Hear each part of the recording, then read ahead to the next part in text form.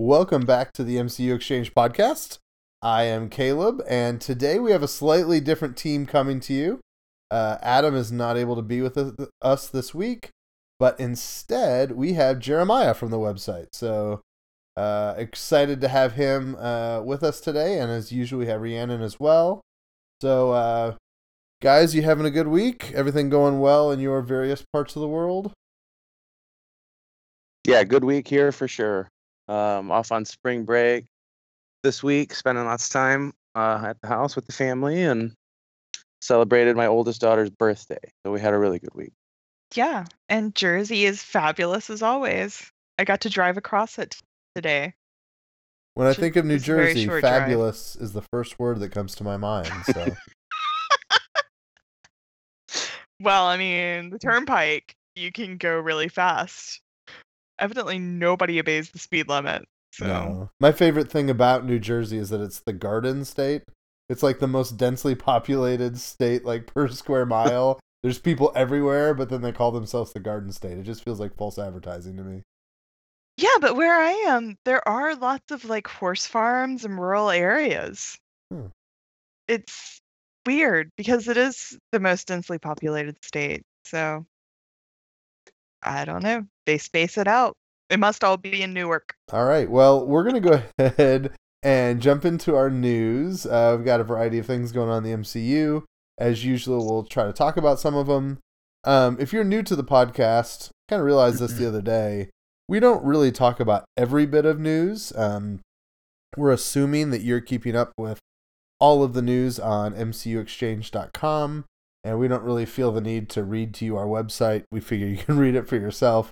So I've just picked out the stuff that I think is somewhat discussion worthy and will get a little bit of conversation going. And so that's the news we'll hit.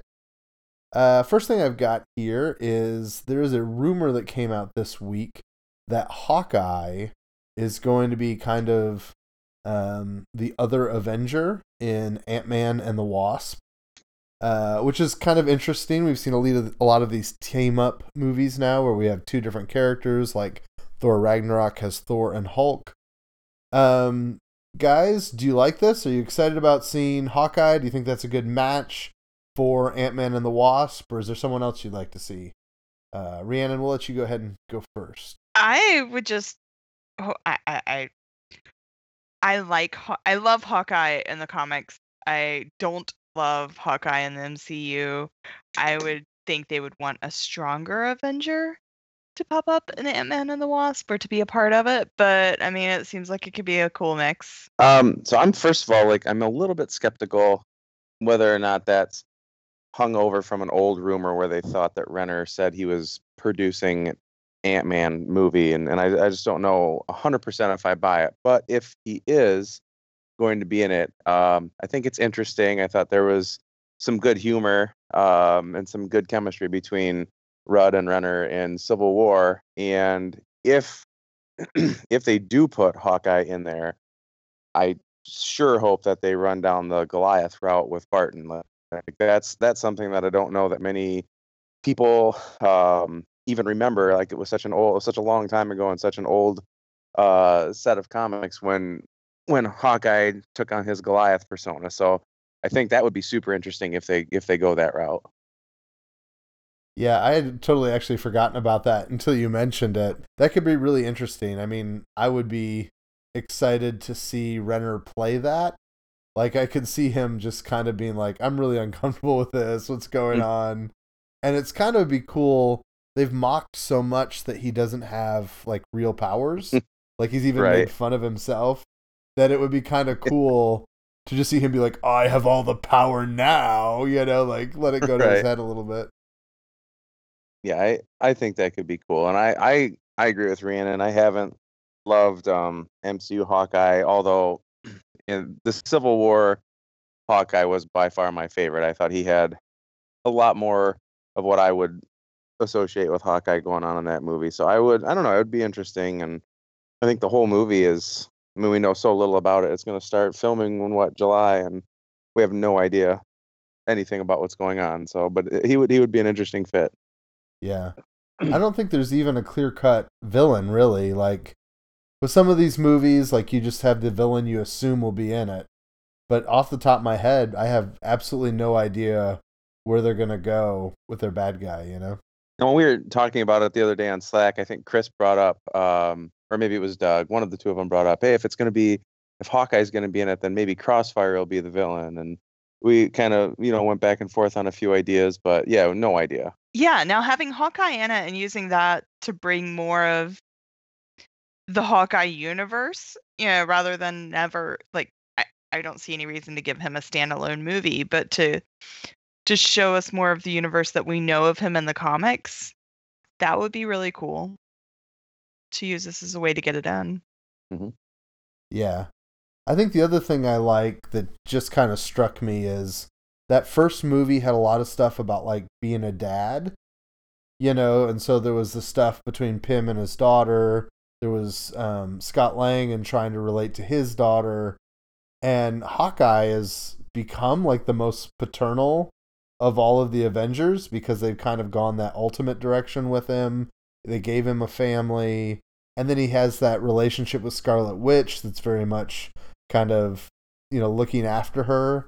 And so I think there could be a continuation of that if we kind of let that paternal side of Hawkeye come out. And I can just see, Lang like sitting down with him and like, how do you do it? As a dad, what do you do? And I just think that could be an interesting kind of emotional aspect to that movie as well. All right. The other thing that we have heard is apparently Aaron Sorkin is talking to Marvel and talking to DC about doing a project. There wasn't a whole lot of meat to this other than he's kind of had conversations. And in Hollywood, I think people have conversations all the time. So I don't expect anything, super soon. For you guys, I mean, when you think about Aaron Sorkin coming to the MCU in some capacity, do you have a particular character or property you'd like to see be in like the Sorkin MCU verse? I mean, I've been struggling with this ever since this little tidbit came out because I love Aaron Sorkin's work. So I feel like there should be, I should be really excited about this. But I can't, like, he doesn't do action and fight scenes much. I mean, he's great at drama. And I mean, obviously, like, I know Sorkin through West Wing more than anything. So I know he can craft a story. I could almost see him doing a later season of some of the Defenders stuff. But on the other hand, he said in this news, he said that he's not a comic reader. He's not going into it as a fan. He's going in it as a storyteller to talk and see if they have a property that they can talk him into being a fan. And that just doesn't get me excited about him taking over anything. Yeah, and I can think of just a couple of things. I've never watched West Wing. And so mine, like A Few Good Men, and which I've seen God knows how many times, and Social Network, and didn't he write Moneyball too? Is that right? Yeah, that sounds right. So, yeah. So those are like, that's where I am, and I think about like the kind of scenes that you'd be seeing, and I think like something ensemble would be better, or like you said, the later season of Defenders, than if it was just some solo character. And as I'm like running through my head and trying to think of like where it fits, I don't come up with anything that's like an immediate obvious fit to me. And that doesn't mean that he's not going to see something or that Marvel's not going to see something that I wouldn't see. That's why I'm sitting on my couch and up here, and there's people in Hollywood making decisions. But nothing really jumps out to me. Yeah, the only idea I've had, like he's just renowned for making movies that are really dialogue heavy, right? Like it's just all about talking. And the character that comes to my mind that is very dialogue heavy is Kamala Khan, Miss Marvel, right? Like those comics are so dense with conversation, and I love Miss Marvel, but I don't feel like the action has ever been like the key there. Like Miss Marvel is a great comic because of the character work and because of the cultural issues. And so I've said in the podcast before that I'd kind of like to see Amy Sherman Palladino from Gilmore Girls develop Miss Marvel, because I think that's a little bit of a closer jump than like going from Moneyball to Miss Marvel. But I think it's the property that's the most dialogue heavy that might make sense. So I think I could get interested in that and excited about that, but it doesn't strike me as a supernatural fit either. So I mean, he could, maybe he'll choose to latch on to one of the 2,742 projects that DC has in development instead of, ever evening up at Marvel. So yeah, absolutely. We were talking about this today. Like, there are so many things going on at DC that I don't know how they can remember everything that they have going on over there. Just fall in love with Lobo and just need to write that Lobo script for them. It seems like that character is one that's maybe missed his time, right? Like, that movie really needed to come out in 1997, I think. But all right. Moving on through our news. What else do we have on here? Okay, so this will be kind of fun to talk about. So talking about creators and people that are involved in sort of the executive side of this. Is it Amy Pascal from Sony? Okay. Amy Pascal was at CinemaCon this week and was making a lot of statements about Spider-Man. And frankly, they didn't make a whole lot of sense. The one that really caught a lot of ears, I'm trying to see if I can pull up the exact text here so I don't misquote the bizarreness. But what she said is, because Sony and Disney and Marvel all decided that the right thing to do was to allow Peter Parker and Spider-Man to be in the MCU and to work with the Marvel guys and have them produce this film, I think that this was a very rare thing for three companies to do and very brilliant thing for them to decide to do, because there are only so many stories that you can tell again and again about Spidey, and this is something that we've never been able to do in any other way, so this is a very selfless thing that was very smart on the part of the companies. And then that is not the real money part of it, though. At one point, she says, one of the things I think is so amazing about this experience is that you don't have the studios deciding to work together to make a film very often. In fact, it may never happen again after we do the sequel. And people immediately took this to say that the deal with Marvel and Sony only extended to Spider-Man Prom or whatever they're going to make Spider-Man Homecoming 2. What did you guys make of all of this? I mean, are you able to make heads or tails of any of it? Oh, she is in Vegas, right? So who knows what was going on out there before she had that conversation. But she's not in the same position she was when the deal was made. And then I couldn't remember off the top of my head. I would have to look, which I'm not going to be able to do right now.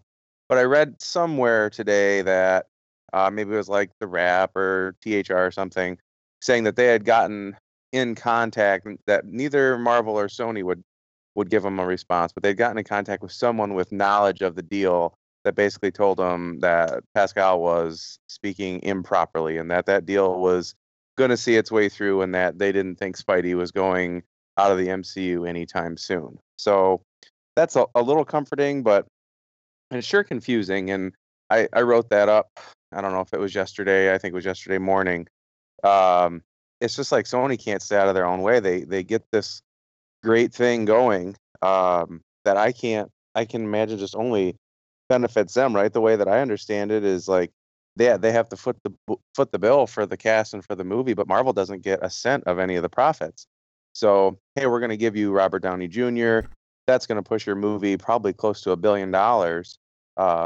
And then if they keep this up, they can drop like the Hulk in the next Spider-Man sequel, or Doctor Strange, or Captain America, or you name it. I mean, if they continue this deal, they're going to be making $1 billion, close between 800 to $1 billion every movie. I don't know why they would want to ever mess with it, but they've got this weird little alternate Spideyverse going on over there. I'm not sure, what's going on, and how they just seem to be wanting to shoot themselves in the foot pretty badly when they've got a pretty great thing going on. Well, and the other thing is, she made some other comments later that seem to disagree with like the ones I just read.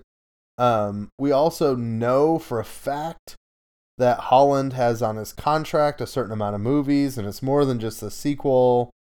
And we said maybe that leaves open the potentiality that they could make one with Holland that wasn't in the MCU, but that just doesn't seem to make any sense. And then again today there was comments about the Spider-Man movies kind of following a Harry Potter model where like every year was another year in Peter's life. I cannot believe they're building that with Feige and they'll make it through sophomore year and then pull the plug. Like that doesn't make any sense at all. So I think it's much ado about nothing. But, websites are going to get clicks of people freaking out about that. So they're going to type it up that way. So, yeah, it seems like this is, I guess, me projecting, but like as great as Feige is with the plan, like with the big picture, right? It doesn't seem like he would have jumped into this and not had I would bet you 10 years down the road thought out, right? Like he's got it figured out where when are we gonna introduce the Osborns into this mess? When are we gonna introduce different characters into this? And how does it all play into not just developing the Peter Parker side of this, but which characters are going to come over and play in the larger sandbox too? I mean, I don't think there's any way he made this agreement without really having some solid plans. Like in my head, it must include Norman Osborn and do something awesome with him beyond making him the Green Goblin. But I'm sure that they've got something figured out. Yeah, and I think my guess is that there's Miles Morales stuff that's probably as well connected. I mean, it could just be wishful thinking, but I think whatever Donald Glover is, that's going to somehow play into the Miles, story or ethos or, I would love it if there was like a 10-year-old kid that was running around at some point in the movie named Miles, and they're just like building up for that coming 7 years from now, like to me that makes a whole lot of sense. So sure. But yeah, we'll see. If you want more Spider-Man talk, we're going to talk about the trailer here in just a minute. But also, I think our podcast next week is going to be titled something along the lines of why is Sony screwing up the Spider-Verse or something like that. We'll just get into it. There's a lot of stuff about Venom and a Black Cat and Silver Sable movie, which I heard on another podcast this week. Someone said they're making an entire movie on the concept that two women have the same hairstyle. So I think that's pretty funny. So we'll talk about all that stuff and how it connects the MCU and how it should connect and how it's going to connect. And it's just my hope that Sony is driving up the price for Marvel to buy their film studio because, a while back we heard Sony was in trouble. We can only hope. So. If you like us, who can imagine why? Right. If you like us criticizing stuff, you can hear me be very nasty about Sony Studios next week. I'll criticize away. Last bit of news I thought of any significance. We did get confirmation that Black Panther is going to feature Shuri, the sister of T'Challa, and she is going to be played. I'm going to have to pull up the actress here by Letitia Wright? Yes, Letitia Wright. That is correct. I don't know that actress myself, I don't think. Are you guys excited about this? Do you know who she is? You think it's a good decision or an obvious decision to add her into this movie? Well, I think you'd have to look back. I'm fairly certain that I wrote that up, and when she was cast as like the mystery role, we had her tab for Shuri at the time. So this is good confirmation for us to make us feel good about our guesses that we make. But yeah, I know nothing about the actress, but I know what is in store for that character potentially, and I think that's pretty cool to have her joining in this early on. I think that they could really foreshadow some cool stuff. Yeah, I think it's going to be interesting. She's a relatively young actress. According to her IMDb, she was born in '93, so she's like 24 right now. Actually, she's not even 24 yet. She's 23 right now. And so that's going to be interesting to me. When I think of Shuri, I think of kind of her taking the mantle and being the Black Panther and being in charge of Wakanda. But certainly she looks pretty young for her age as well. And so I could almost see, like, I don't know, it strikes me that she is not going to be challenging for the throne. She's going to be more like a little sister to T'Challa. And so I think that could be, it could be interesting. I mean, Chadwick Boseman is like 40, isn't he? So there's going to be I have no idea how old he is. Significant age gap. I'll look that up real quick. But yeah, there's going to be a significant age gap between these guys, I think. Yeah, Chadwick Boseman is 40. So there's a good 15 years between the two of them. So, they age people up and down in a movie, but I find that to be kind of an interesting dynamic. I definitely think of them more as equals in the comics. So, all right. Yeah, she's a fabulous character in the comics. I'm really, obviously they're gonna make, a trilogy out of Black Panther, and she's going to come into play some point down the line, I'm sure, taking the throne. That would be the hope. All right. Well, we're going to keep on moving along. I think that'll do it for our news section. We did have a trailer this week. Spider-Man Homecoming dropped their first kind of full, I don't know how they define these things anymore. The one we got back in December was kind of more of the teaser trailer. This was more kind of the story trailer with a lot more details. Some people thought way too many details about what's going to happen in Spider-Man Homecoming. We can start really generically. Did you guys enjoy the trailer? Did you like what they did? Something you liked, something you didn't like? Rhiannon, what'd you think? How was the trailer for you? I enjoyed it. But I enjoyed it because I feel like I watched a little movie. The trailer had like a full progression of a story. So I know Marvel works really hard. Well, I know most movie makers in general work really hard to save you some stuff and make it feel like you had a lot of the movie in the trailer while there's still plenty to be seen. But I don't know. I feel a little bit spoiled on the movie having seen all of that. But I'm also excited. I mean, we know a lot more about the Vulture. We know a lot more about the progression, why we go back to seeing the homemade suit and all of that. So I enjoyed it. Really enjoyed it. I thought it was good. I had to watch it on the fly on my phone, and then when I got a chance to sit down later and take a good look at it, I thought it was really cool. I really liked the little dynamic they're playing with Stark and Peter, and I love the line about if you're nothing without the suit, then you need to give it back, and just how that's a great progression for Tony, right? Because we saw him go through that same thing, and he's trying in that little line about how he wants Peter to be better. I think that's such a cool dynamic, and shows a lot of. And it's funny though. I don't know. You want to say it shows a lot of maturity out of Tony, but then you also realize he just grabbed a 15-year-old kid and threw him into the middle of a huge battle overseas, right? So I don't know how much you could say he's actually matured and become less selfish. I'm not sure, Raina, when you said like you felt like you watched a little movie and you saw maybe too much. What are you thinking you saw too much of? Because I've heard a couple people with different ideas. I'm wondering what you're thinking.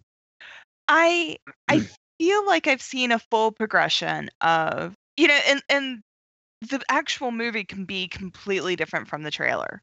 But I saw a story where we know that, I guess, are we calling him Ned? Peter's friend? Yeah. Okay. I'm calling him Genki because he is Genki. But yes, Marvel Studios wants you to call him Ned. Okay. So, Ned, discovers that Peter has a suit. So we know that there's going to be this whole dynamic of him being there and his friend knowing his secret completely. And then we know that something goes completely wrong with the Staten Island ferry and that Iron Man saves it. And then, and in the same time, things are escalating with the Vulture, who, we saw a lot of what is motivating him. And then Spider-Man goes and he does stuff in his everyday. I don't know. I feel like I've seen a lot of the plot, and either they're yanking my chain and steering me in one direction to make me think this is the plot, or I've seen a lot of the plot. And I know, I Okay. mean, there's an hour and a half of movie, but I feel like I know a lot of what the story is going to be now. There's no longer that mystery of why will we see his homemade suit? Right. And why does Tony Stark show up and stuff like that? So, I don't know. Jeremiah, let me ask you this. Do you think there's any major Mhm. set pieces we haven't seen? Well, I feel like the plane crash or the plane is going to end up crashing outside of Coney Island. Like that could be totally off, but like when you see the Vulture beating on Peter with his mask off, there's a pretty obvious large fiery wreck going on in the background. So I'm thinking that scene we see with the plane ends up there, and I would imagine that's got to be like the climax, right? Like that's got to be going on. It would seem that the Staten Island ferry thing is going to take place pretty early on. So I don't know. I don't know that we're missing any big set pieces, but I think the thing that's missing, that I think is really cool and that is fine for me to be left to the mystery is like, if this is going to be Peter's coming of age story, and the theme is hinted at like repeatedly in all these trailers that he has to prove himself and he has to do this himself in like the old 1963 or 4 Amazing Spider-Man. The Vulture puts a beating on him a couple times, and then he comes up with this like little ingenious scientific way to beat the Vulture. And if you guys read those old comics, that's uses some sort of magnetism to defeat the Vulture's wings or to disrupt the Vulture's wings. And I almost wondered, there was a little scene in the trailer where he was working in their lab at their little STEM academy there. Him and Ned were working on something, and I thought to myself when I saw that, I was like, I wonder if him and Ned are working on some kind of device to like make the Vulture's wings malfunction. Yeah. Because I think that's going to be the big piece there, is like, how does Peter do this without the suit and without Tony's help?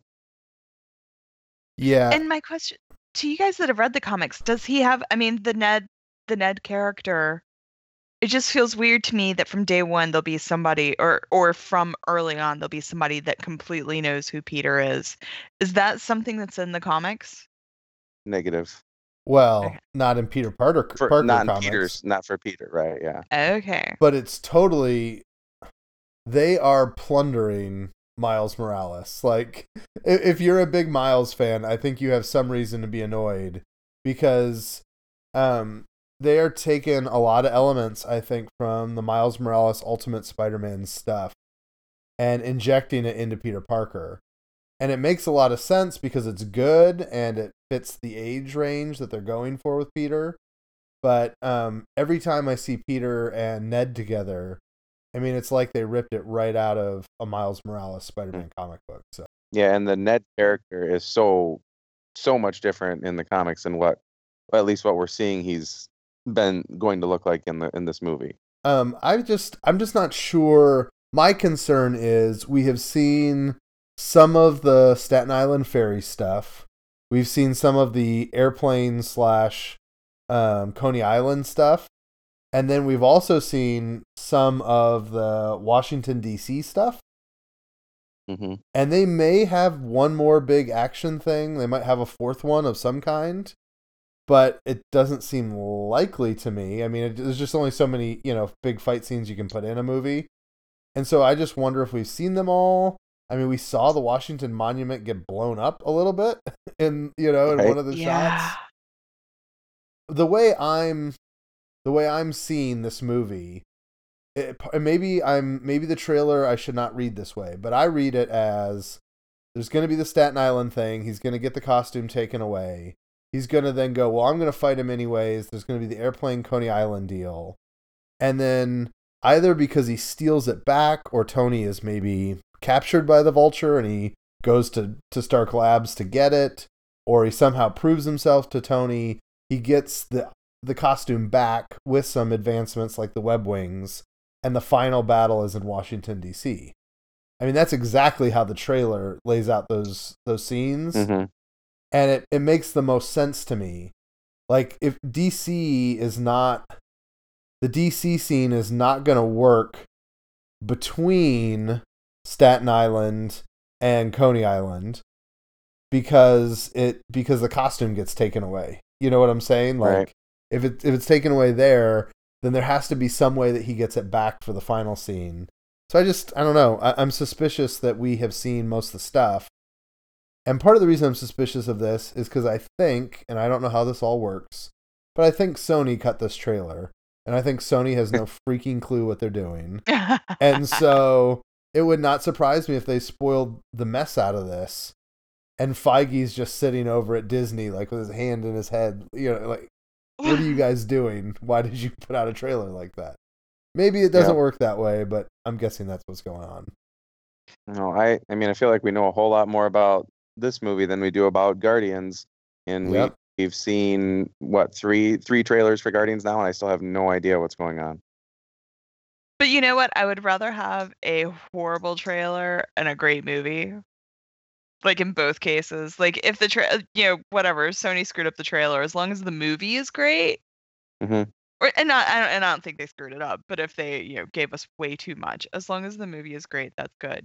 Yeah. And same with Guardians. I mean, I've never known what to expect with Guardians, but The other thing I want to talk about real quick is I just really loved what we got of Michael Keaton. Like, I just think that he's going to be great. He's going to be one of the better MCU villains we've gotten. I want him to stay alive so he can have a Sinister Six thing. And I also like that they're being so respectful about Spider-Man's history, but they're messing around with Vulture's history significantly. Like, I always think of the Vulture as a relatively wealthy, successful person, and they're kind of making him this down on his luck, blue-collar guy. And I think that makes a lot of sense, the way they're adding damage control into the MCU this way. I think that's all great. But I'm just very excited. The more I see of his Vulture, the more excited I am to see it in the big screen. Yeah, he's like, when this was being cast, what he was in, and then he was out, and then he was back in, right? Like that, he wasn't sure about that role. And I agree. Like, I'm so happy that he's taken it. The way he's looked in these trailers, I mean, he's intimidating. He's obviously got like some pull with these other people, and now when they link him and why he's doing what he's doing to kind of to ground him in the real world while all the superhero stuff has been going on around him, I like it.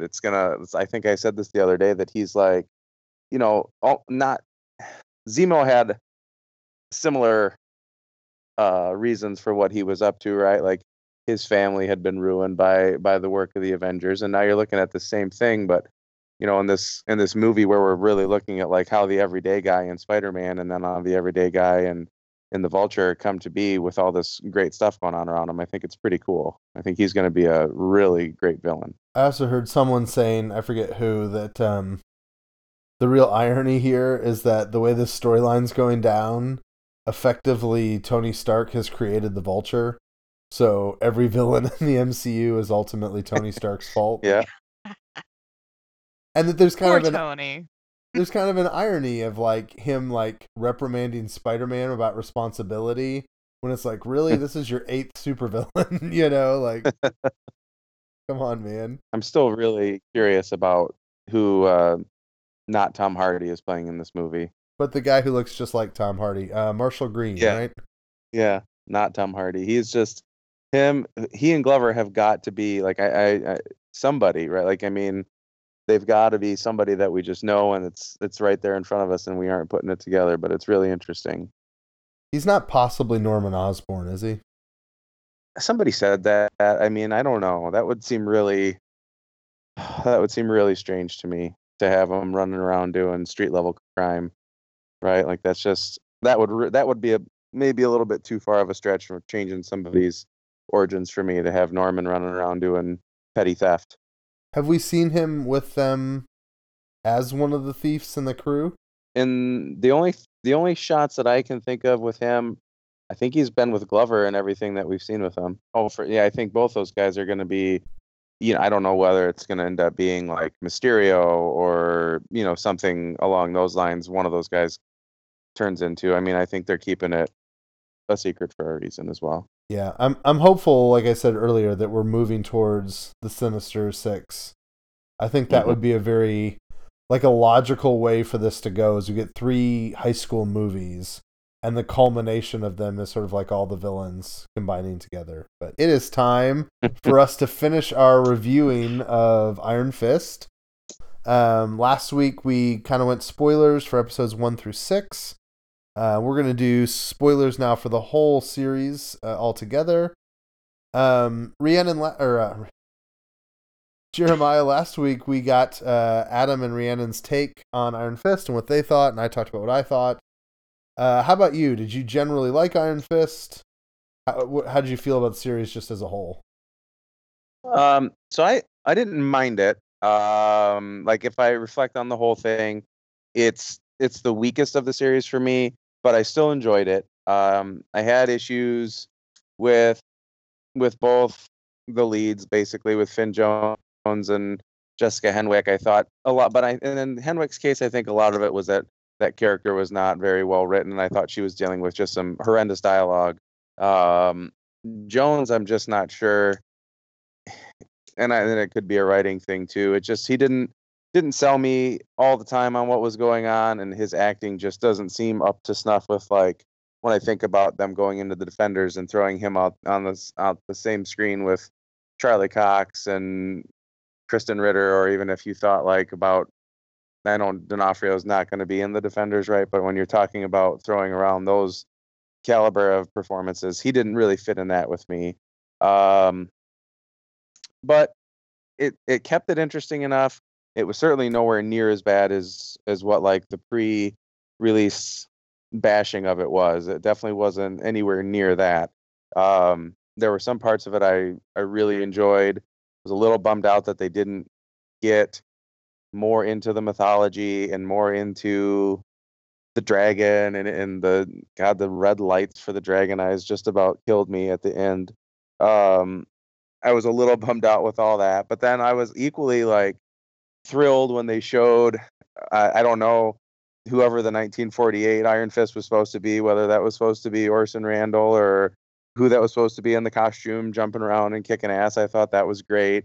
I really, honestly, and I'll not do the spoiler part of it right now, but the last 5 or 10 minutes of episode 13 showed me more promise for what season 2 could be than I was probably more excited about what season 2 could be than I was for any single thing that happened in season 1.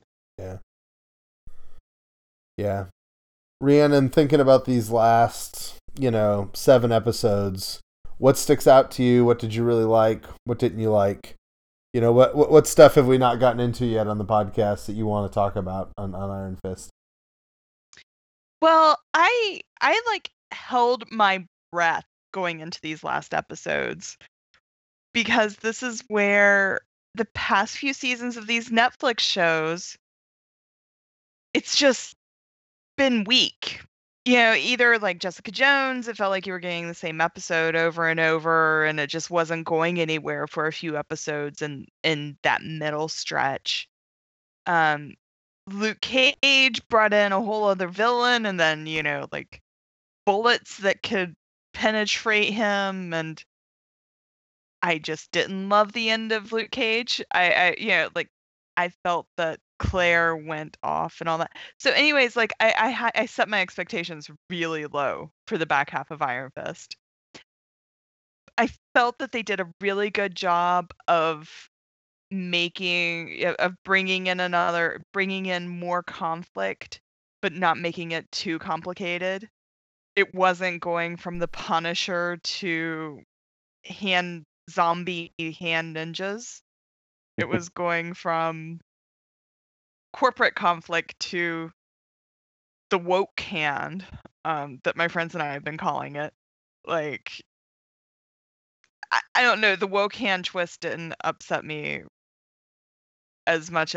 Some people didn't enjoy that twist, but I felt that there were enough twists to keep me interested, but it didn't, like, jump off the rails and go in some other direction, and it didn't, like, sit and dwell in one place too long. So I was really pleased with the second half of it. and just enjoyed most of it. I didn't have as much disappointment. I don't have as much emotional attachment to anything in the comics. And I knew if we got a dragon, it was going to be. I was excited just to even get the red lights for the dragon because I didn't even expect them to go that far. Because everything about the show from day one, they were saying, it's going to be grounded. It's going to be grounded. So a lot of that stuff didn't bother me as much. As far as the 1948 Iron Fist, the behind the scenes photo, I geeked out more at that than the actual footage. Like, it never dawned on me that that was us seeing the costume. But I think we ran a picture from behind the Mhm. scenes where they had like the crew there and the guy there in his costume, and that was pretty cool. So overall impression of the second half is I really liked it. Yeah. Let's talk a little bit about Davos and bringing him in. I thought it was good. It kind of hurt the show in as much as I liked Davos as a character much more than I liked Danny Rand. But generally, I mean, we kind of knew the Steel Serpent was going to come into the picture, and I just feel like they did it well. I liked the actor, and I'm really excited about seeing him, from here on out. Yeah, I thought he was awesome. He was the best part of the second half. Obviously, they're making like some little changes there to him, but he's keeping, I think, the heart of the character. Right? He believed he should have been the Iron Fist. His dad trains them to be the Iron Fist. He thinks it's his birthright. And it's legitimate to think that he'd come after Danny and be pissed and want to take him back to do his job. And then I love the ending. The ending is, and some people, and rightfully so, are a little bit like, wait a minute, how did Joy go from, just completely flip a switch there at the end? But seeing Joy with Davos and having Gal in the background there, you can sort of imagine now the next time you see Davos, maybe he's wearing a little purple mask and got a serpent tattooed on his chest. Maybe that's coming up down the road in season 2, and that would be very true to the Marvel premiere Iron Fist, right? Like way back in the day, the Roy Thomas. Yeah, you mentioned that like the motivation of Davos. I wrote in one of my reviews that it's really easy for us to understand why Davos feels like he's been wronged, because as soon as he shows up on the screen, the viewer is going, hey, wait a minute, why isn't he the Iron Fist? And so when he says, why am I not the Iron Fist? Everyone's like, yeah, exactly. How that other bozo would get it from you, like, we agree with Davos. So I mean, I really enjoyed the character. I guess one of the weirdest parts about the last couple episodes though is like how easily Danny whooped Davos, right? But then he's on a rooftop fighting Harold and he can't take Harold. And at one point, literally, like he kicks Harold or something and then runs away whimpering. I was so confused by what was happening. Yeah, well, that fight had to drag on a little bit so that you could get the dragon eyes. Yeah, so we could end up there. Like, it's okay. It's fine, Ward, that you murdered your father, who you've been hiding for 10 years. Nobody cares. No actions will come to a heroin addict who just murdered his own father. Oh yeah, I didn't even think about that part. I was just so happy for Ward. I don't know why. By the end, I was a big Ward fan. Like, he was one of my favorite characters. I don't have any good reason to like him, except for, I don't know. Let me put it this way. He is the only person with any common sense on that show. Like... True. When Danny walks up to Harold, he's like, oh, Harold, you're the daddy I never had. And I'm like, what? And then Joy's like, oh, Daddy, I'm so glad we have you back. And then Ward walks in and goes, guys, this man's a freaking lunatic. How is that not, like, blatantly obvious to both of you? And just, he was the only person with any sense in that room. Like, he's the only person that didn't fall for Harold's crap. And I thought that was, worthy of praise, that he was the only one that, kind of saw through all that stuff. So Ward definitely grew on me. I definitely, did not like the character, did not like the actor, did not like anything about Ward in the first few episodes. And by the end, I was like, oh, I'm so glad he survived. Yeah, I'm interested to see what they do with him now. Like, well, I don't know where he goes. I mean, but I don't know. The second season has some serious promise now. I mean, maybe it's going to be one of those ones where they'll have a little more time, right? This I mean, I know they took forever to do it, but it also seemed like at the end it got rushed really badly to fit in before they got too far. I mean, what are you going to do? Have 5 seasons of Daredevil before you finally put Iron Fist out? And Right. so maybe they'll take their time and get some actual good stories put together that really shine for season 2. Well, and with Harold, you Great. said where does he go? They really had to me, like change Hogarth a lot because Jessica Jones had so radically revised that character. And so I could see some of the role that Hogarth plays in the comics being turned into Ward stuff. You know, where he's a little bit more Danny's like right-hand man. He depends on him. Mm-hmm. Because I loved Hogarth in this, but I don't feel like it was the same Hogarth that I have read in the comic book. So Yeah, it's a good point. I expected far more Hogarth than we got. I was really shocked that she just made a couple cameos, really. it's kind of a chicken and the egg thing. Like, do we love Hogarth and Claire and Madame Gao because we don't see them for that long? Or, you know, are they just so good that they're holding them back? You know, like which of these is the case? Because it feels like all the best characters are the ones that we see the least. Is this like Boba Fett? This is the Boba Fett symptom here, or syndrome here. We got a Possibly. lot of Claire. I mean, we got Claire going on the plane to China for no That's true. real reason. Yeah. Was this for you guys? Was this like at any point during this were you like, this is not the Claire that I enjoyed in the other series? Like, there were a couple times late I was like, okay, I'm not even Rosario Dawson. The writing is so bad that even Rosario Dawson can't make this character exciting. Like, there were a couple things going on where I was like, man, I don't know about Claire right now. It was rough. I enjoyed her so much in all the other series, but this was tough. No, you see, I had that feeling during Luke Cage.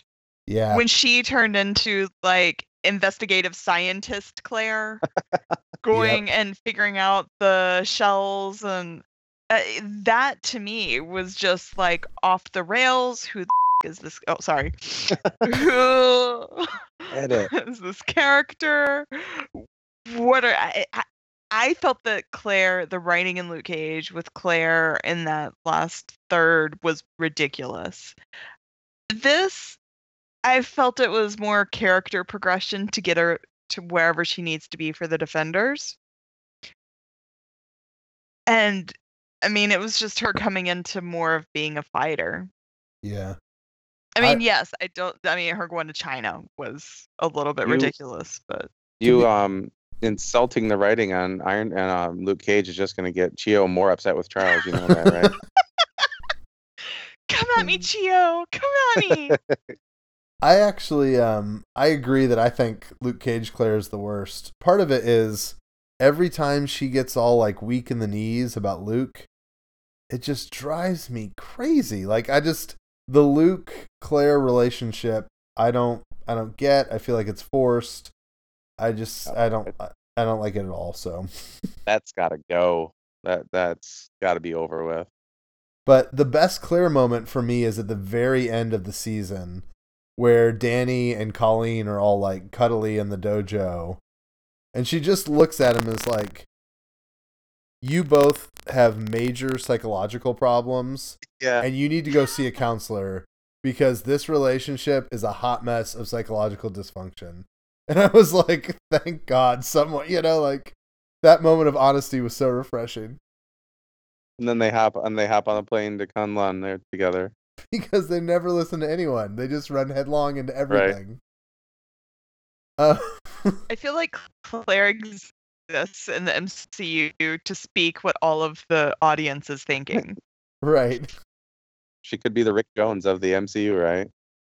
Of the Netflix corner. So maybe that's what that guy's gonna write. Maybe he's gonna do a Rick Jones TV show. Oh gosh. My favorite Rick Jones story. Have you ever read the Jessica Jones Rick Jones story? Yes. That is my favorite Rick Jones story in all of comics. He's like, Crack going, addict hobo Rick Jones. yep. It was perfect for Jessica Jones. Rhiannon, I'm sorry if we've lost you here momentarily. That's a bit of I a have deep cut. no idea who Rick Jones is, Oh but my goodness. He was like the Hulk's best friend, and then he helped Captain America, and then he got magic bracelets that let him switch bodies with Captain Marvel into the negative zone. And then he disappeared for 20 years, and Bendis made him a crack addict that had no grip on reality in Jessica Jones. huh? So He's Yeah. overwhelmed by all of his time around the superheroes. Yeah. so she's having like, as a detective, she's trying to figure out like what of it's real and what of it's just as like drug fueled paranoia, and it's really kind of interesting. Let me ask you real quick about they made the decision to make Colleen Wing part of the Hand. Did you like that twist? It's definitely not. I don't think it's comic. I don't remember that as a comic storyline. Did you enjoy that? Do you think it was a bad idea, good idea? What did you guys feel about that kind of decision in the middle of the show? I felt I felt so stupid for not seeing it coming. I mean, they throw this whole band of people that wear the red and black, and they're all into martial arts, and they're sort of, I mean, I guess they were up against Gao, so they seemed like they were good guys and all that. I thought it was a nice twist. I thought it tied in nicely. As I understand in the comic books, I mean, I know the Hand from Daredevil, they don't go much further than that, do they? Is there more Hand lore than what was in Daredevil? Yeah. Yeah. And I think I'm trying to look. I'm on my phone trying to do both these things at one time. I'm fairly certain at one point Colleen Wing was a part of something like the Nail, which was like an offshoot of the Hand. Okay. But Oh. so the Hand, Charles just published his piece today, which is fascinating. And Charles and I have kind of talked a lot behind the scenes about all this Hand mythology and how crazy they can get with it. But like basically the Hand had these factions in the comics as well, and there's like maybe 5 different factions with Daimos all over the place. There's like an African faction, a South American one, like the traditional what you think like the Hand Ninjas, those guys. They were splintered all over the place, all fancy crazy. So I mean, it's actually been really interesting to see how much they're doing with that. Like I would have never thought, based on what we'd seen so far, that they were going to go anywhere past like um, just the the Nobu faction of the Hand. And I guess it wasn't really clear to me that until Iron Fist that Nobu and Gao were totally on different sides of this thing. I guess I didn't know that. I hadn't had a chance to read Charles's article yet. Oh, So it's sweet. You should read it. He put I a ton will. of work into that. Yeah. I will. Yeah, he had me look it over today as well, and I thought it was really good. Yeah, my only thought with Colleen was I found Bakudo to be very transparent as a bad guy. Like, they did not write him as, like, a charismatic leader that I really believed in for any period of time. Like, as soon as they showed up on that, like, as soon as they showed up at Hand University, it really stunk as something weird. And so the idea that Colleen has been like hanging around this for years and has been sending like innocent children to the school, and it's not until he has her like captured and is about to drip every bit of blood out of her body that she starts to go like, oh wow, this guy could be bad. To me, it just like killed her credibility as a character. Like, this is a really, really naive, stupid person. And I hated that because I really liked her character up until that point. But then once we had that, it's like, this bozo deserves Danny Rand because they're both the most naive people on the planet, Yeah. Yeah, that was a strange twist. That whole you said Hand University right there, right, hanging out and right in the middle of New York City. It's this nice little cult compound. That was bizarre, and having her like a willing participant in it does seem pretty intense. But Well, and I belabored this in my review, but there's so many plot hole things that didn't make sense. Like, yeah, where is it? Is this thing just like in Central Park? Does no one know it's there? How do they keep the kids inside? And then Davos is able to like track them to the facility, and he's able to get himself into the facility. But then they have to get special help to get out. Like, why didn't Davos just leave by whatever door he came in the first place? And then, like, there was this sense that, like, once they were past the gate, they were safe. And I'm like, well No one why? was Why coming to wouldn't get they 'em. chase you? You know, like, we had a scene in Daredevil where the Hand were, like, running down rooftops, like, trying to kill Stick. But this Hand, as soon as you leave their front door, they're like, ah, shucks, they got away. You know, like, oh, and then this is really pedantic. But there are a lot of, like, properly lit exit signs in the guest house where they're holding Gao. And I just had this image of the fire marshal showing up for the Hand. You know, and they're like, yes, sir, we want to be totally compliant with the law. We're killing people in the basement and draining their blood to resurrect our zombies. But yes, we'll make sure that every exit is properly identified. Like, it was just something about that drove me crazy. So, But I mean, you joke about that, but like, I mean, they're on the surface, it is like a school of some sort.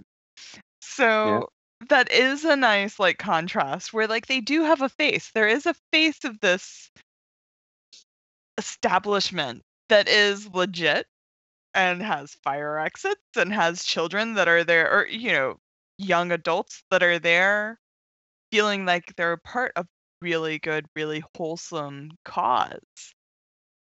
So there is a little bit of dichotomy there, like with the exit. I mean, as far as going out the doors and the location and all that, like they could have been in Jersey. Maybe the Hand is here. it does seem like Jersey would be the kind of place the Hand might hang out. So It does. I mean, the Hand compound looked a whole lot like Sandy Hook in New Jersey, which is just a 45-minute ferry ride from Manhattan. So yeah, I'm just saying, God help the fire marshal, who's like, listen, you're gonna have to do this, and that. Whack, and he's gone. I just, yeah. oh, so let's just ask one more question. Looking ahead, how do you feel like this show sets up Defenders? Does this make you nervous for Defenders, or do you think that they're gonna survive this okay?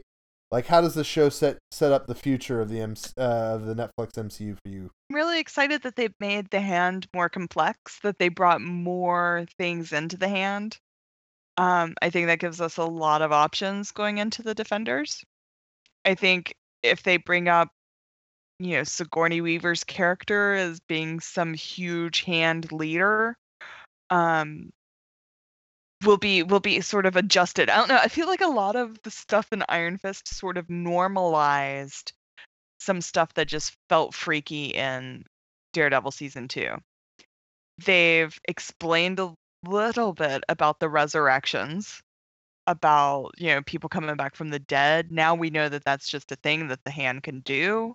We know how to kill the people definitively. We have a lot more information about that aspect of it. So when Elektra comes back, it's not going to be like, whoa, holy crap, they can raise other people from the dead.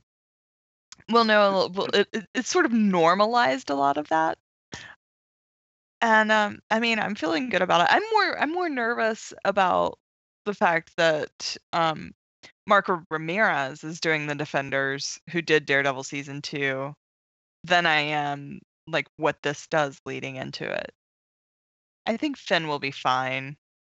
I think Finn was who he is. I mean, I think Iron Fist is a little bit of a cheesy character, and he's going to bring that cheese in with the rest of the Defenders who take themselves far too seriously.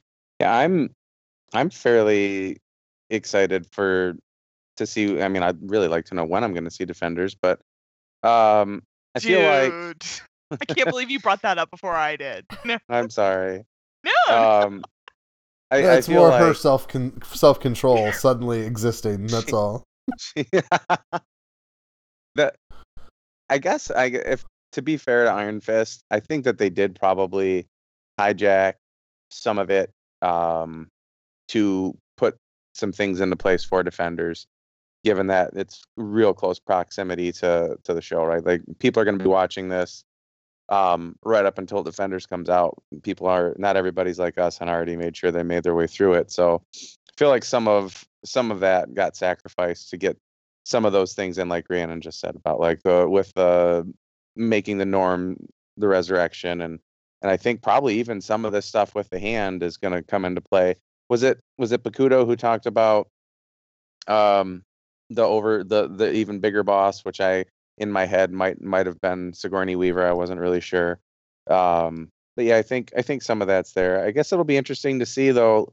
The shows have been so like, and obviously that was intentional. Like just been so different. Like each one had such a very different feel to it. And now you're talking about throwing all these people in together. I think the dynamic's going to be pretty cool. I guess I'm most interested to see how they interact in like the personal day-to-day life, right? Like not when Matt's running around in his Daredevil outfit, but like, are they gonna go the Bendis route and have Luke and Jessica be like Matt Murdock's bodyguards to explain away what they're doing around him all the time? I'm curious for little things like that, but I think I mean the shortness of it kind of actually, the 8 episodes instead of the 13 actually makes me happy. I think you said something about that today in the group chat about why does everything have to be bigger? Why can't people just appreciate the nice short story? Right. So yeah, I think it's interesting. I'm looking forward to it. I know that much. Yeah, I was talking about that in reference to Legion just ended. I haven't seen the 8th episode yet, but they did 8 episodes because the creator said, hey, there was just kind of an 8 episode arc that I wanted to do. And I'm like, yes, just do what you want to do and be done with it, Like, whenever it feels like a show is filling out its episode order, it just is not good. And so, I agree with you guys, too, on the normalization. I thought it was really interesting when Daredevil Season 2 came out. I read a lot of reviews, even some on our site, I forget who wrote them, where it was like, this resurrection thing isn't explained enough. Like, we know that there's the kids, and then they're draining their blood, and then there's that coffin, a resurrection, but, like, they haven't really explained how this works, and we need to know how this works. And then already by Iron Fist, just by merely repeating it, it makes more sense. People are like, oh yeah, they're going to drain Colleen's blood to put it through that thing so that they could resurrect people. It's not been explained anymore. You just keep saying it and people like just accept that as the mechanics. So is it weird though that we're talking about like in the same series where we're talking about how we had to have it grounded and not have a dragon, that we're talking about resurrecting people repeatedly? Yeah. But they did have a dragon. I mean, at least they didn't completely change the mythology. Yeah. I mean, I'm just thinking back to like a year ago. We didn't know if we would even see the tattoo. There were times where we doubted if the fist would even glow. Yeah. They did only give until us the fist got tired. He's learning his chi, Jeremiah. He's learning his chi. I know. And I did, because I did this past week talk to Tamara Becker Wilkerson, who's one of the supervising producer on Iron Fist, and I tried to get her to tell me like what they had to set up for the Defenders, and she wouldn't do it. She wouldn't do it. Yeah. I was like, she said they definitely had stuff they had to set up for it, of course, but she wouldn't tell me what it was. I was really fearful that they were gonna like kind of like either spiritualize or psychological. I don't know what the word is there, but make more like psychological the dragon. Like he went into this cave and like it would almost be like an Empire Strikes Back thing where like he had to face his own fears. And I feel like they started to get there close when Meacham when they did the like Harold Meacham is the dragon thing near the I've end. been here before. But so But yeah, I like, I was afraid that's what they were gonna do. So seeing the eyes move was good, I guess. So I should be thankful.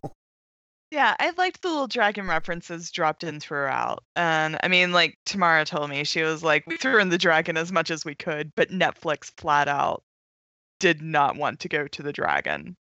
They didn't want it to go there. So I loved his little part where he threw in like, is it scarier than a dragon in a cave? Yeah. No. I just thought that really hammered in that he actually went in a cave and there was a dragon. Yeah. And I want to see it, but we got the eyeballs. We do. They were very fierce eyeballs. I just have to offset all of your hate, Caleb, because Yeah, Those eyeballs would keep a plane away from any building. I'm I kind of put this in some of my reviews. Like, I'm a bit odd when I review this stuff because I'll pick it apart for a half hour and then you're like, what'd you think? And I'm like, I don't know, 7 out of 10. You know, like, I'll pick at something, but I still enjoyed it. It's just so much easier and more interesting to me to talk about the flaws than, like, oh, like, I don't even know how to describe the more positive aspects, you know? So, I went into your reviews later and added a bunch of positive oh, did you? No, but I wanted to. I think and this happens a lot to me. I don't think that I review the show for what the show is. I review the show for what my idea of what the show should have been. You know what I'm Yeah. saying? Yeah. And that's not fair, right? Like I think if I'm more just realistic about what the show actually was, I probably enjoy it. I did enjoy it a lot, and I probably would enjoy it more if I weren't sitting there going, well, what about this and what about this? And I think that's where, like, I very much going into Iron Fist went in, and I've been open about this anytime I've been talking about what I think about it. I went into it deciding I was going to love it no matter what it was. And so that's why I can look past so much of the cheese and the plot holes and the walls that keep the hand from leaving their compound. Like, I want to like it. So I will. There you Fair go. enough. I can't get that with Agents of S.H.I.E.L.D. I don't know. I'm trying. That's but- okay. Yeah. Well, actually, Agents of S.H.I.E.L.D. comes back next week, so that Oh, will. thank God, I've been missing it. So we'll use that as a segue. I wanted to do a quick little segment that's like 3 questions with Jeremiah, since you're usually not on here. Pick your brain on a couple of things that we talk about on the show that we don't get to talk about with you. So we'll do them relatively quickly. The first question: do you hate Agents of S.H.I.E.L.D. or do you loathe Agents of S.H.I.E.L.D.? Wow. I think it started as a hate that's progressed towards a loathing. Like I couldn't do it. I started out okay this year with Ghost Rider. I thought that worked out okay. It was actually the best that show had been for me for a while. And then the LMD thing that was just brutal. I just quit. I haven't caught back up yet. And I know from being in chat about what's coming up here, and my God, they brought Ward back. I couldn't even imagine why. Like, I was done with him after season 2. There seems to be so many other things that I thought that show would do, and now it's just, it's not even on my list. Like, I jokingly said, like, oh my gosh, spring break's here, I'll be able to catch up on Agents of S.H.I.E.L.D. Haven't even turned it on. Haven't even tried to get through the DVR. Yeah, It's not even on my radar anymore. I think you could pick back up when it comes back, and it wouldn't matter. There was a bunch of robots. They turned to evil. You know. Now they're in an alternate universe. You can jump right in. I'm telling everybody. I'm like, just jump right in right now. It won't matter. Yeah, because even the characters don't know the rules of the universe they're in at this point. So it doesn't matter if you do or not. Yeah. I will say that last episode that aired a month ago was probably the best episode of the show I think I've ever seen. It was probably the best directed, best acted. So if you're going to pick up anything, that last one was decent. Start there. All right, question 2. You probably know more about Nova and care more about Nova than most anybody else. Certainly, you know more than Rhiannon or I. There's been a lot of rumors about Nova. Just give us the quick rundown. How do you think Nova should come into the MCU? Or how would you bring him in if you had your option? I actually think what's going to happen here in Infinity War and whatever the next film is, let's just call it Avengers 4. Although I just keep thinking Contest of Champions would be the coolest thing. Obviously Thanos is going to pay a visit to Xandar, right? Like they've got something fairly important to him. And my Nova, Richard Rider, is basically born out of the destruction of Xandar. So you've already got Roman Day in the movies. There are so many Nova Corpsmen and Centurions that you could have picked. Like when James Gunn decided he was putting John C. Reilly in there, he gave him that name of Roman Day, who was like linked directly to how Richard Rider became Nova. You could have called that guy anybody, right? Like you didn't need to name him Roman Day. So I guess I think it's nicely set up that you could follow something closely related to the comics where Xandar is destroyed by Thanos as he comes for the stone. Maybe Roman Day escapes with, I don't know, maybe by now the Nova Corps have found a way to utilize that stone to get some power. Obviously, they're not going to have like the World Mind powering their helmets. That's not a thing. But maybe he can get to Earth and bump into, hopefully for me, a young Richard Rider. But I can understand that they've got a whole younger group of people who watched the Spider-Man cartoons who are way more in tune with Sam Alexander. But I think that that's there and it's open and it's like one of their huge cosmic characters that you have to. I don't care at this point if it is Rider or Alexander. You almost have to have a Nova brought into this mix here eventually. Yeah, definitely. Thank you. That is more than our listeners has gotten before. Like we did a podcast on what should be in Phase 4, and we said, well, Nova should be, but Adam knows Nova a little bit, but that was pretty good. Last question, pretty easy one. Of all the things left coming out this year, Guardians of the Galaxy Volume 2, Spider-Man Homecoming, Thor Ragnarok, The Inhuman Show, Defenders, Punisher, possibly Runaways. What's the one property that's coming out this year that you're most excited about? Well, if I had to answer this without seeing some of the things that we've seen recently, I would have said Punisher. But this, I'm telling you right now, whatever is going on with Thor Ragnarok, it's just got me so pumped. Like it looks those pictures from what were they in Entertainment Weekly? Those pictures, all the crazy bright colors, and I have no idea what is going on with this movie, but it looks so fantastic, and it looks so much more like what I think a Thor comic book looked like and what a Thor movie should be. Like Thor in the best Thor comic books is like this crazy wild fantasy, right? Like Journey into Mystery, all those associated titles. Like that looks like what's going on in Ragnarok.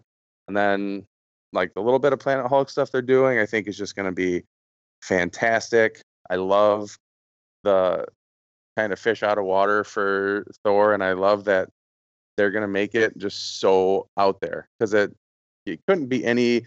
To me, you can hardly get any worse than The Dark World, and as far as an MCU film. So I'm told like for years and years and years when I coached high school baseball, I would tell my kids, if what you're doing isn't working, you need to do something different. And that's exactly what they did here with Thor. They did something very, very different. Cool. Yeah, I can see that too. My feeling on that movie is it's either going to be a huge success or a huge failure. Like, I don't want it to be, but it's just they're taking so many risks.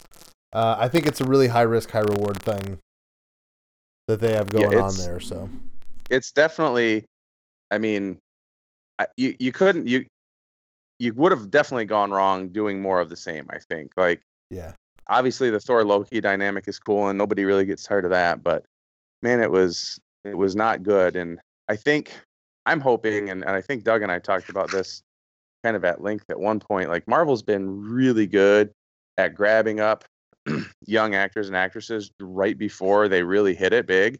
And for them to put Tessa Thompson in this and cast her as Valkyrie, and I think, she's just now coming into her own, and more people are going to get to know her and see how talented she is, because she's fantastic. And like, you could tell Thor stories till the end of time with Chris Hemsworth, because Thor can live to be 5,000 years old, so you can go as they age. But if you want to like tell some fresh new stories and bring Valkyrie in to tell some of the cool Thor stories and add in some of the other cool villains that they could use, I think that they've set themselves up really well, and I'm excited. We've barely seen anything out of her. I can't wait to see what she is, and whatever this first trailer drops, I'm telling you, it's going to just blow people's minds. Like, I think they're going to go out of their way to make people see, like, this is a totally different Thor movie. They're going to make it really nuts. Yeah. And if Tessa Thompson is saving us from Jane Foster / Natalie Portman Thor, Yes. then we should all be very, very thankful. I mean, I love Tessa Thompson anyways, but, she'll forever be on my Christmas card list for that. Oh, yeah. All Agreed. right. We're going to do real quick our mailbag. Not nearly as much stuff this week. Love Waffle left some comments for us. Was just saying that Chio Coker, who did Luke Cage, has shown some interest in doing a Heroes for Hire season. And so he was just saying, don't give us Iron Fist season 2. Give us that Heroes for Hire show. I kind of see that. I do want to see a Kunlun heavy Contest of Champions kind of show out of Iron Fist, so I might want more of a season 2. But Heroes for Hire would be great too, so that might be a way for them to fix it. Then we got some comments from a guy named Alvin, just helping us pronounce Joe Quesada. So we had a lot of trouble with that last week. He was suggesting that our lack of knowledge in Spanish was hurting us. So very possible, Joe Quesada. Many apologies. We know that you listen to the show and are heartbroken that I can't pronounce your last name. So is he saying that we pronounce it Quesada? That's what he's saying. He's Okay, like, I mean, because I heard Joe pronouncing it on a podcast, what'd he say? and I heard Quesada, like a KW. Oh, all right. I But- changed everything I just said, Alvin. I could be misremembering. I mean, it could be that because it was a Kevin Smith podcast with Joe Quesada, Oh. and it could have been Kevin pronouncing his name, or maybe just I'm misremembering. But if the traditional Spanish pronunciation would be Quesada, sure. But that doesn't I've necessarily been told mean many something. times my Spanish pronunciation sucks. Yes. It is interesting that sometimes people will be like, no, in the original language, this is how you pronounce it. And then people are like, I don't care about the original language. My grandpa always said it this way. So, like those things don't always line up. So, Alvin, you might be right. Thank you for commenting. But Rhiannon thinks you're wrong. So you can tweet her at Shot of Patron. Yeah. Take it up with her. All the hate mail, Shot of Patron. Also, our buddy on Twitter, Jack Hammer, apparently tried to send in some comments and got rejected by the digital comment bouncer on the website. So, sorry, Jack. I don't know what happened there, man. But thanks for interacting with the show. Denied. Yeah, Sorry. just denied. So, all right. I think that about does it for now. This has been a long episode anyway, but Jeremiah, thanks for coming on your week off, man. It was so good to have you on here, and we'll have to talk again sometime soon. Yeah, I loved it. I always something I always want to do, but it doesn't work normally because I got to be up so early in the morning. So I was happy to get on here and talk with you guys. Thank you. You know so much more than all of us. I mean, That's not or at true. least so much more than me. When it comes to all this old comic book knowledge, it's great. You definitely Well, do it comes have with the being old. Shut up. We've been through that. You definitely have the cosmic side much better than I know I do, or like every once in a while a topic will come up like, hey, let's talk about Pip the Troll, and I share the like 3 things that I know, and Adam says a thing or two, and Rhiannon is like, don't do that to me, guys. I just can't wait to find out that when we finally get confirmation of Dinklage in that role. Yeah. As much as Doug and Charles want it to be the king of the dwarves so we can watch him craft some jewelry out of fine uru. I just really don't feel like that works for me. I agree. I did have a crazy theory last week that what if Sylvester Stallone is supposed to be Pip the Troll and Rosenbaum is Adam Warlock? Like, that would be great. Yeah, couldn't you see Stallone? We were talking about like Stallone with a stogie, like just like totally not caring about anything else around him. Just hammered all the time. Yeah, exactly. So, all right, that's it. We had a good time talking, guys. Like I said, next week we'll talk about Spider-Man and Sony. Stay up to date with all your stuff on the MCU Exchange website. We have all our reviews and features and news and all that kind of stuff. If you have not read them, we have 13 reviews of every single episode of Iron Fist, so you can see that there. Rhiannon had a great piece, as she mentioned, with one of the writers of Iron Fist. So go on over to the website and click. We love your support. With the show, you can like us via going to iTunes and subscribing to us and leave us a nice review. Give us 4 stars. That would be awesome. You can also like our posts on Facebook, leave comments on the webpage, or even go to SoundCloud and give us some likes as well. I think that does it for now. Until next week, we'll see you guys later. Bye.